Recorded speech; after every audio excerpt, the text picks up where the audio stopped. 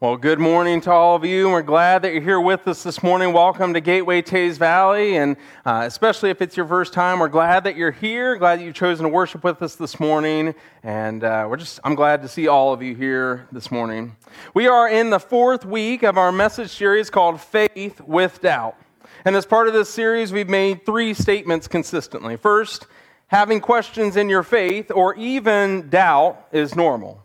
In fact, if you're not having questions, you may not really be alive in your faith. An authentic faith may require having questions and doubts and then working through them. We've also said that in confidence, we share the evidence and the answers that we know. We should all be prayerfully studying God's Word more as well as learning the answers from science, from philosophy and history that give us reason to believe and truth to share. And third, in humility, we sometimes may have to say, I don't know, and that's okay. Let's face it, there are some questions we don't and won't have answers to in this life. The Apostle Paul said in 1 Corinthians 13:12, now we see through a glass dimly, but then we will see face to face.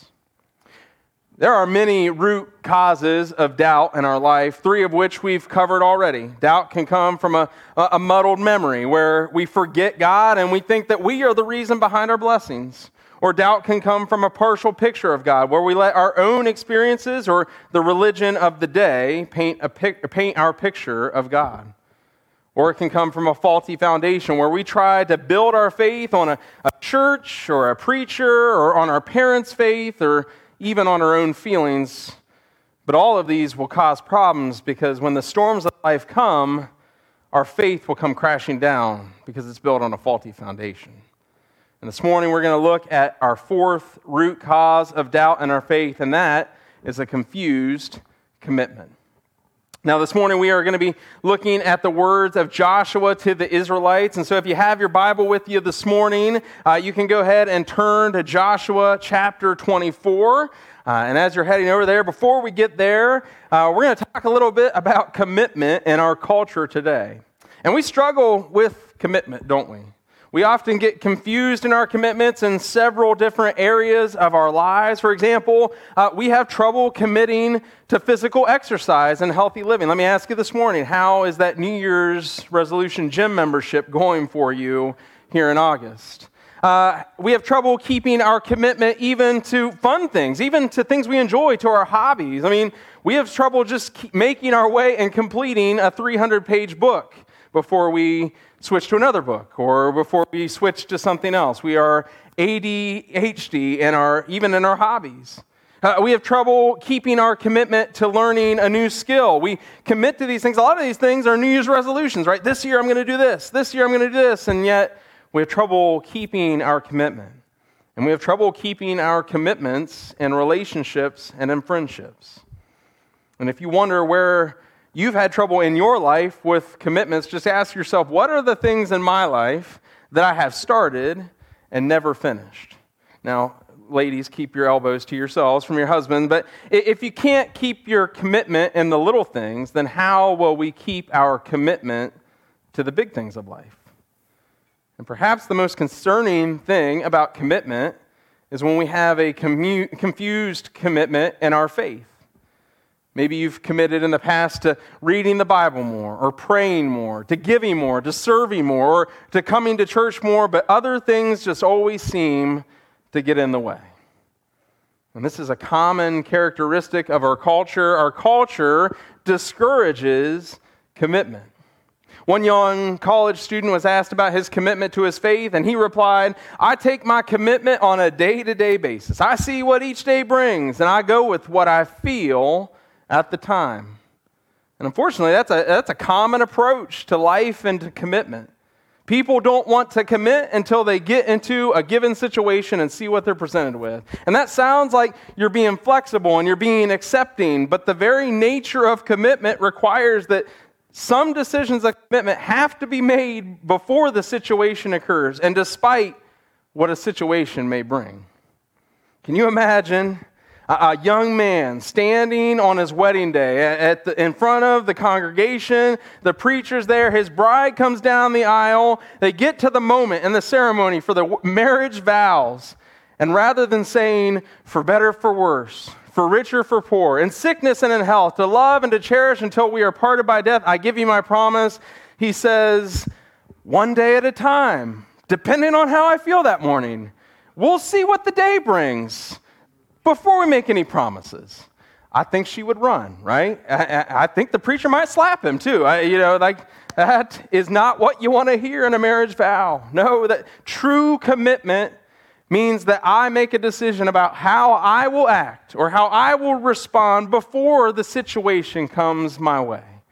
And for believers, it's a decision to honor Christ in all things and above all things, whatever the pain and whatever the cost.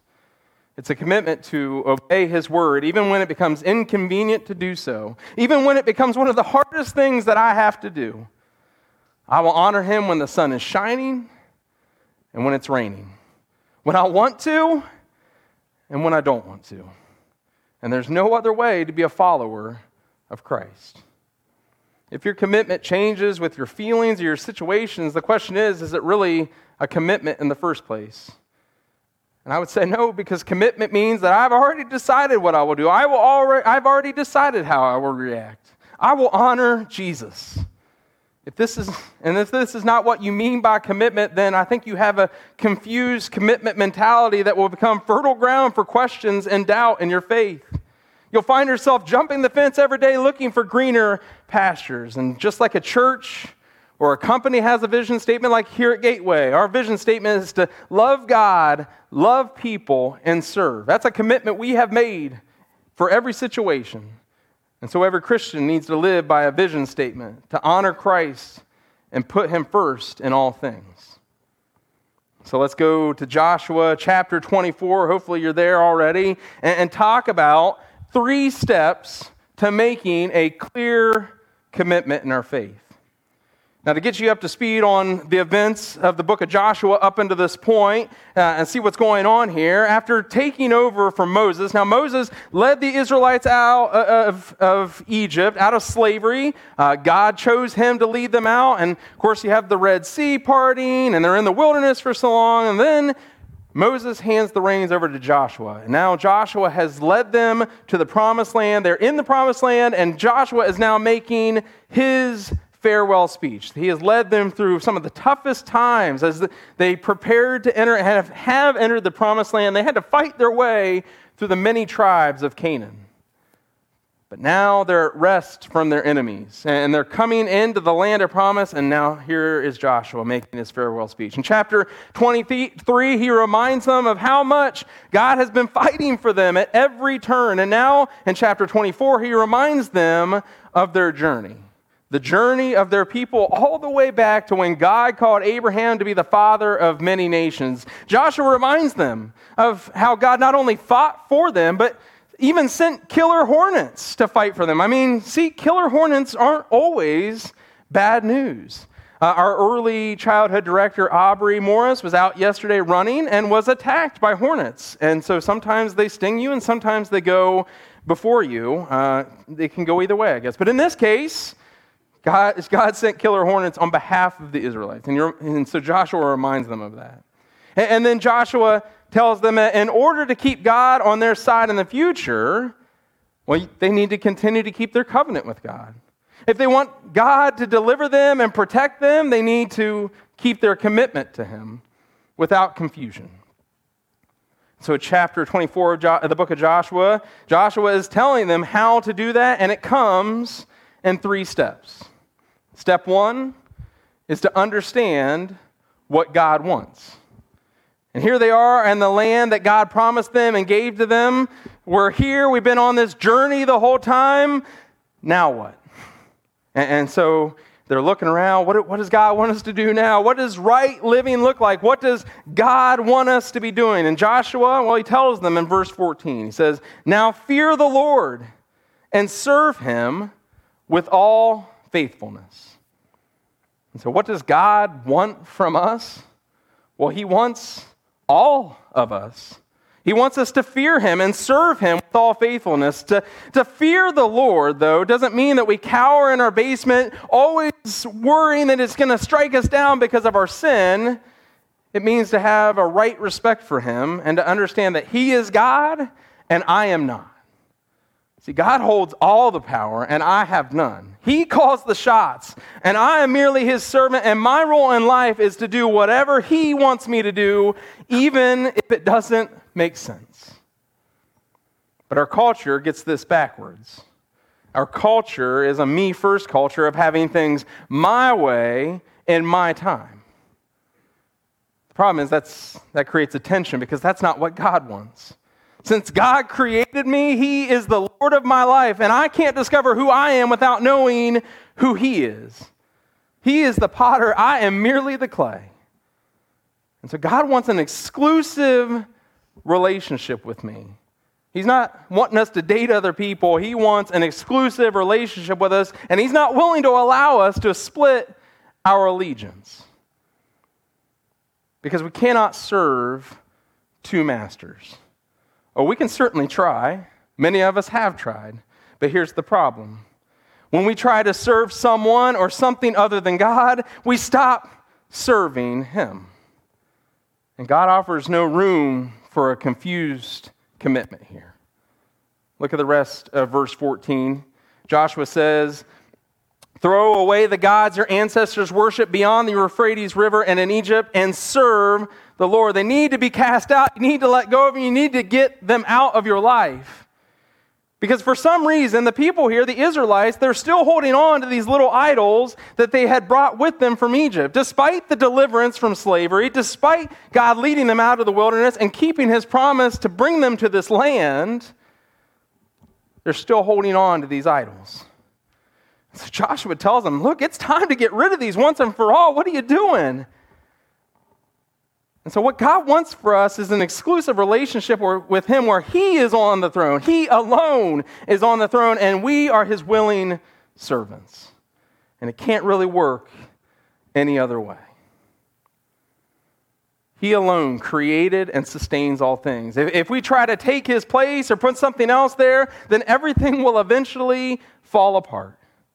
And anything other than exclusive worship, well, isn't really worship at all. Anything other than an exclusive commitment is no commitment at all. And so Joshua said, hey, here's the first step. I want you to understand what God wants. Come out of the fog on this. Come into the understanding. This is what you need to make a clear, not confused commitment to the Lord. That was step one. Step two is to understand the alternatives. Look at what Joshua says in verse 15. But if serving the Lord seems undesirable to you, and I want to stop there and I want to focus on the word undesirable. Is it interesting to you that Joshua is giving them a choice at all? That God is giving them a choice at all? Joshua's here, he's encouraging the Israelites to consider the alternatives to the one true God. Look, God is, when we look at the course of history in the Bible and even in our own lives, God is not generally in the arm-twisting business. Now, there are exceptions to this, but I believe his normal MO is to give us all a choice. Jesus let the rich young ruler walk away. And if you look over the history of the Israelites, God certainly gave them the freedom to make their own decision. He wasn't very happy about it, but time and again, they were free to walk away and to trust people or things other than God. And he'll let you and I walk away if that's what we choose. If following him seems undesirable to us. So Joshua says, if you don't think you can make this exclusive, clear commitment to the Lord, then choose for yourselves this day whom you will serve. Whether the gods your ancestors served beyond the Euphrates or the gods of the Amorites in whose land you are living. Now, this isn't the only time in the Israelites' history where a prophet is standing there telling them to choose whom they will serve. In 1 Kings 18, the Israelites are trying to worship the one true God while also worshiping the earthly god Baal. And Elijah stands before them and basically says, look, you got to choose one. If the Lord is God, worship him. But if Baal is God, worship him.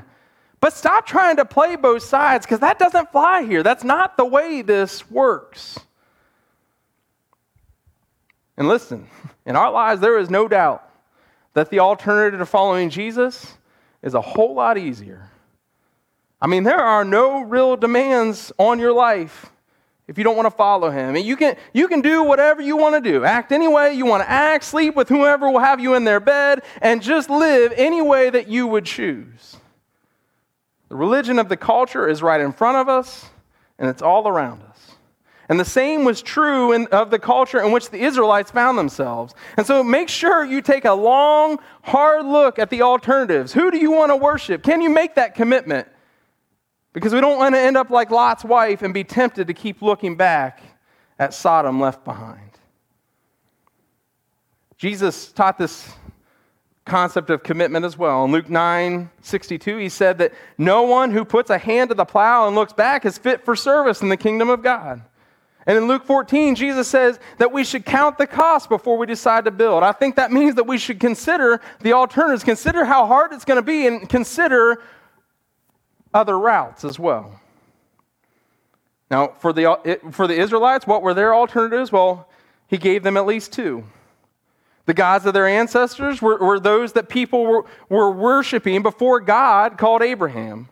But remember that these people were outside of the covenant relationship with God. They didn't know him, and he hadn't revealed himself to them. So is that really what you want? Is that a good alternative for you? Or you could choose to worship the gods of the Amorites.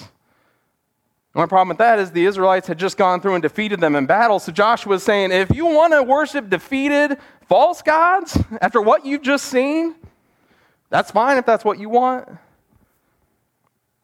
And today we have similar alternatives. The gods of our culture or the one true God.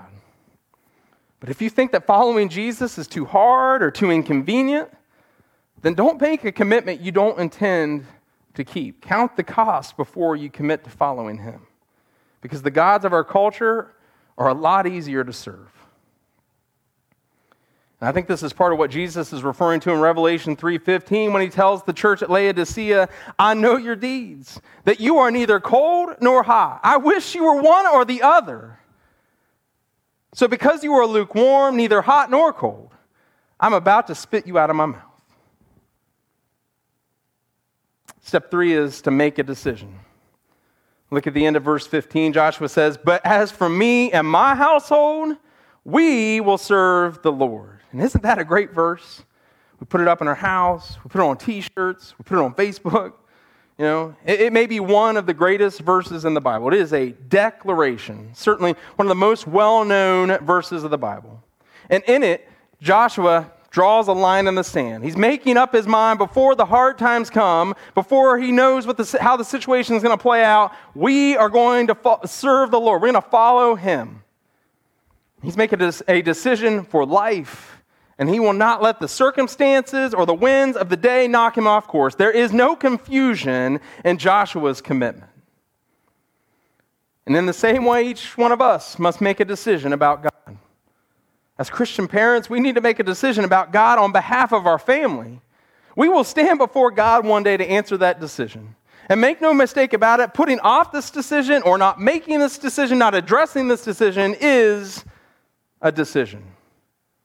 It is either a decision to honor God, to pray, to study his word, to make church a priority, to live out his purposes, and to share him with others, or it's a decision not to. Go back to that story about Elijah with the Israelites. Baal or God, the response of the people, they said nothing. And in its own way, that was an answer in its own right. And so when Joshua says it this way, all the people, when he says, for me and mine, we will serve the Lord, their response, all the people, they say, well, far be it from us to forsake the Lord to serve other gods. In other words, they're saying, yeah, of course we're going to commit to serving him. We're in, let's do this. They're all excited. They're oh man, there's an exclamation point. I mean, they are, yes, Joshua, we are on board with you. But Joshua wasn't buying it. Look at verse 19. Joshua says, you are not able to serve the Lord. Can you imagine if you came out, yeah, let's do it. We're on board. Yeah, I want to be with you. And he goes, no, you're not allowed. What? You just set me up. Joshua says he is a holy God. He is a jealous God. He will not forgive your rebellion and your sins. And it's almost like they have this excitement on their face. Yeah! And then it's just slowly like melting away. Like, what are you saying? He continues.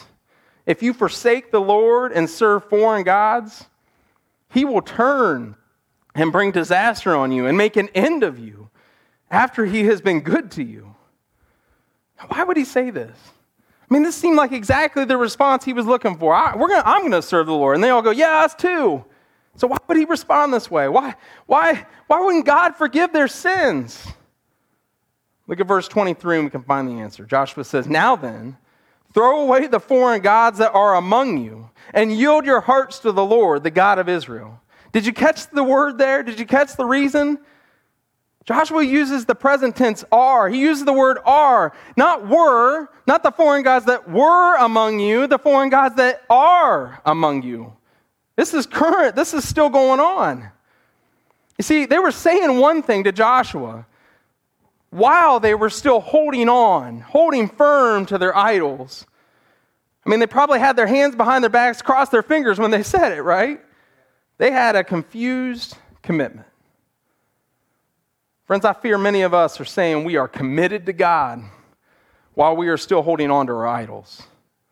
It's easy to say, we will serve the Lord, but it's hard to release our grip and throw out our idols, isn't it? Joshua says this won't work because your heart is still leaning toward your idols. You're saying one thing, but you're living out the opposite. It's one thing to say, I will serve the Lord, but it's another thing to show it with your life. Because in many ways, actions speak louder than words. There is no such thing as having our cake and eating it too when it comes to God and His Son Jesus. You can read throughout the whole Old Testament. All God ever wanted from the Israelites was for them to worship Him and Him alone and to trust Him with their future. But time and again, they tried to worship God and. Except there is no God and. It's God only. And the expectation is no different with Jesus. Remember, it was Jesus speaking in Revelation 3. It was Jesus speaking in Luke 9. It was Jesus speaking in Luke 14. Following Jesus means a complete devotion to Him. And Jesus says that we have to know up front what the cost is so we can make an educated decision. So you don't feel like you got tricked. See, we cannot try to follow Jesus and. When we choose Jesus, it's Jesus only. And so when we try to mix Jesus and our idols, we diminish who Jesus is. When we try to make Him part of the mix of our life, that's like an insult to Jesus. Jesus is the King of Kings and the Lord of Lords, and He deserves to be on the throne of your heart. So don't insult Him by trying to put other things there. Don't insult Him by using Him for political gain. You can't fit Jesus into a political party because He's so much bigger than all of that. Don't try to retrofit Jesus into your earthly ideals. When you try to force Jesus into a political party or into something of this world, you're forced to ignore half of His ministry. Jesus was never concerned with being in charge. He was never concerned with being the greatest. He was never concerned with political gain. Jesus was concerned with humility. Jesus was concerned with being a servant, with being the least. He said that the first will be last and the last will be first. He said not to forfeit your soul in order to gain the whole world. He didn't concern Himself with government or politics because He was about something that was so much bigger than all of that. But you know who was concerned with all of that? The opponents of Jesus. We mentioned the rich young ruler earlier. He's a little bit of an interesting case because in his mind, he was a devoted follower. He was doing all the right things and he was saying all the right things. He knew all the right things. But when Jesus asked him to give up the things that were most important to him, he walked away. And it doesn't matter how much we claim to be a Christian, how much we say we're going to serve the Lord, if we cannot give up the things that we hold dear in order to follow Christ, we are not completely devoted to Him, and we walk away quietly. We've talked about 3 steps to help us clear the confusion in our commitment to Christ this morning. And so for us today, for step 1, what does God want? Well, I think that Jesus made it pretty clear in Matthew 22 that he wants us to love him with all of our heart and then love our neighbors as ourselves. I could easily point out 10 more passages, but over again, it's clear that the will of God is that Christ be the center of our life and for us to love people with the same love that Jesus has for us. Step 2 is to understand the alternatives. And for us, we can choose to devote our lives to a whole host of things in this world. But we have to know that all of those things will eventually lead to disappointment. And they all pale in comparison to Jesus. And step 3 is to make a decision. And I think this morning, it's time for a lot of us to make a decision. Just like Joshua stood before the Israelites that day and said, it's time. It's time to let go of these idols that you're holding on to. I think it's time for us to decide whether we're going to let go of ours or not. It's time to decide whether we are more devoted to championships or to Jesus. And I'm not just talking about church attendance.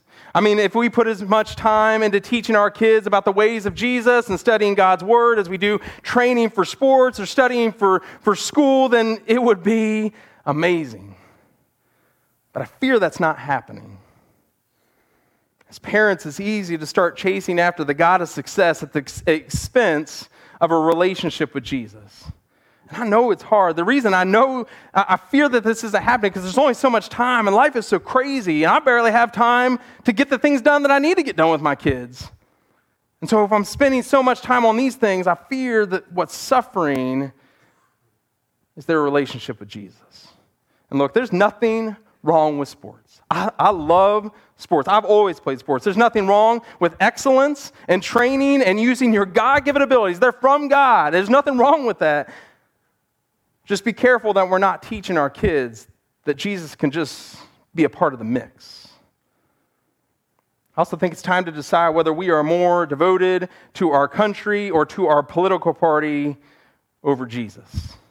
Are we more committed to our side winning or winning souls for Christ? Are we more concerned with being right or loving others? Friends, as I look at our world today, I think a growing roadblock for people to accept Jesus is the way that people who claim to be his followers interact with people who don't see eye to eye with them. And yes, there will be those that disagree with what the Bible has to say because it disagrees with their lifestyle, but that's not what we're talking about this morning. I'm talking about people who proclaim Jesus in one breath and then slander the other side in the next. And I fear that we're trying to win the battle at the expense of losing the war. I mean, how can we talk about a loving God and the love of Jesus and then tear down those who we don't see eye to eye with? I mean, when did Jesus ever fight fire with fire? Friends, we get so wrapped up in the debates about earthly things, we are misrepresenting Jesus because Jesus never got caught up in those things.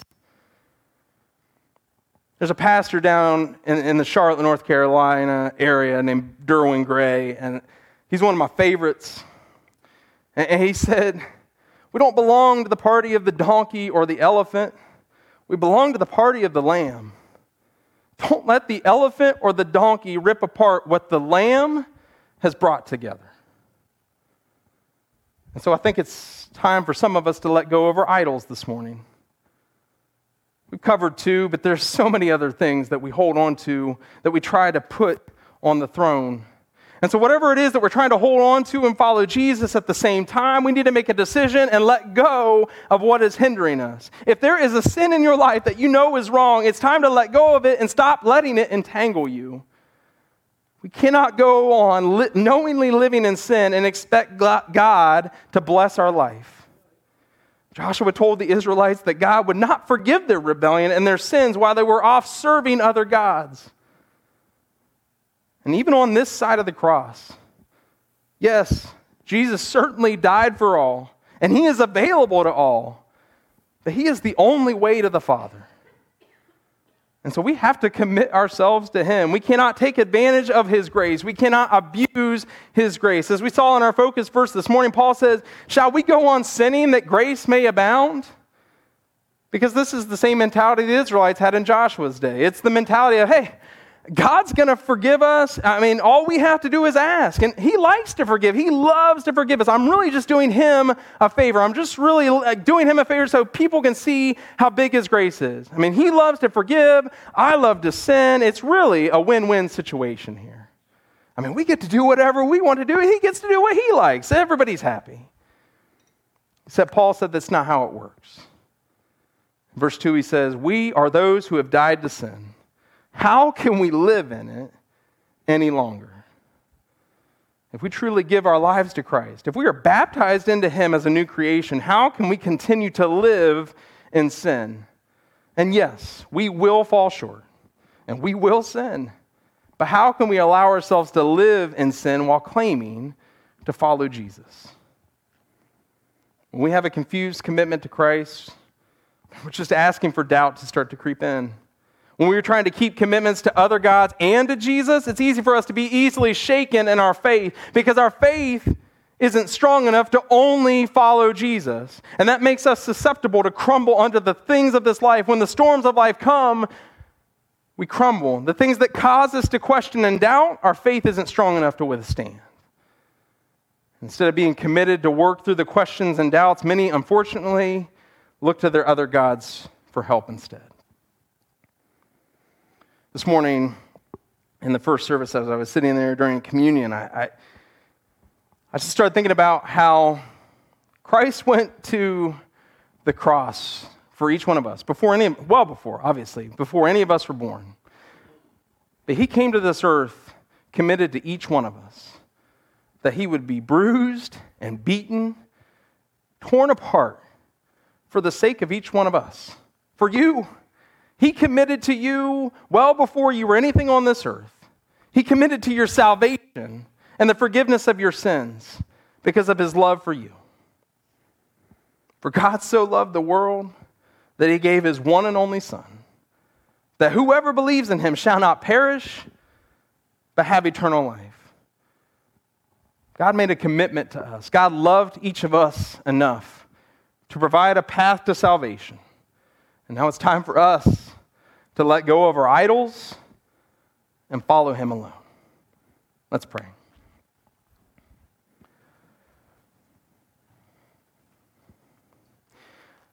Father God, we are so thankful in many ways that you give us the freedom of choice, that you have not forced us into any lifestyle, that we are unique, that we can be who we want to be with different giftings, with different abilities. We're not one mold. We're so different. And yet, we're united through Christ. Father, this morning, I pray that you would help us to recognize the idols in our life. So many things that are not bad things. They're fun things. They're things that maybe you created. They're things that we're able to do because of you. But somewhere along the way, we let that take the throne over Jesus. And so this morning, I ask that you'll help us recognize what those things are. And that we'll have the courage and we'll have the strength and the wisdom to say, no more. It's time for us to let go of the idols in our life. The things that will disappoint us, the things that will let us down, the things that will break our hearts. Because we've depended on them, on these things, on these people, instead of Jesus. So, Father, I pray that we would come to you this morning and repent of this idol worship that we've had, and we would say, from this day forward, I'm going to say yes to Jesus. I'm going to follow Jesus with all that I am. I have decided to make that commitment, that clear commitment to Christ. You can have all that I am. I make myself available to you to be used in whatever way you would see fit. Father, we're thankful that you let us be a part of your kingdom here. We're thankful that we have that ability. Most of all, we're thankful for Jesus, because without Jesus, without the love and the grace that you've shown us, without the forgiveness of our sins, none of that would be possible. Father, thank you for sending your Son. Thank you for committing to us from the beginning that you would give us a way to come back to you. And it's in Jesus' name we pray. Amen. If you're here this morning and you've never made that first commitment to Christ, maybe you've tried a bunch of different things in your life, and maybe you found this out or maybe you haven't, but here's the thing. Ultimately, all of those things lead to unsatisfaction. They lead to heartbreak and they lead to destruction, because the truth of the matter is there's a lot of ways that we can try to make ourselves happy in this world, but the only true path to salvation is through Jesus Christ. And so whatever gods you might have put, whatever idols you might have put in the way of Jesus in your life, I pray that you'll cast those aside this morning and make that initial commitment, that decision that says, I'm going to put Jesus on the throne of my life from this day forward, and I'm going to follow him and him alone. I don't want to try these ways anymore. It's not working out for me. And there's a reason for that, because Jesus is the only way. So if you've never made that commitment, man, there's no better day than today to say, I want to make Jesus the King of my life. He is my Savior, and I want to follow him for the rest of my days. I'd love to have you come forward, be baptized into a new creation. Leave your old life behind. Be a new creation to him. Live for him from this day forward. If you've already made that decision and maybe things have gone sideways, maybe you've let things creep in, maybe you're just struggling right now with the storms of life, I would love to pray with you. There's so many things that can happen. You can come here on a Sunday and be, on the mountain top. And within the span of a week, by the time you come back here, you're in the lowest valley you've ever been in. And that's a fact of life. Whether or not we have Jesus, that stuff happens to everybody. But the difference is that we have Jesus on our side. And we have the ultimate weapon, the connection to the Father that says, I want to hear what's going on. Come to me with every anxiety. Come to me with everything. So we would love to pray over whatever's going on in your life. If you're struggling with something, or there's somebody in your life that you know is struggling, we'd love to pray over that. So I'll be down front here. I'd love to pray with you now, or maybe after the service. You can come during the week. Somebody will be here. Another great way is you can scan this QR code, and there's an information card on there. You can submit a prayer request through there. We do pray over those because we believe in inviting God into whatever's going on in our life through the power of prayer. And so if you have a decision to make, I'll be down front. If you just need prayer, I'd love to pray with you. But at this time, I just ask that all of us stand and sing our final song together.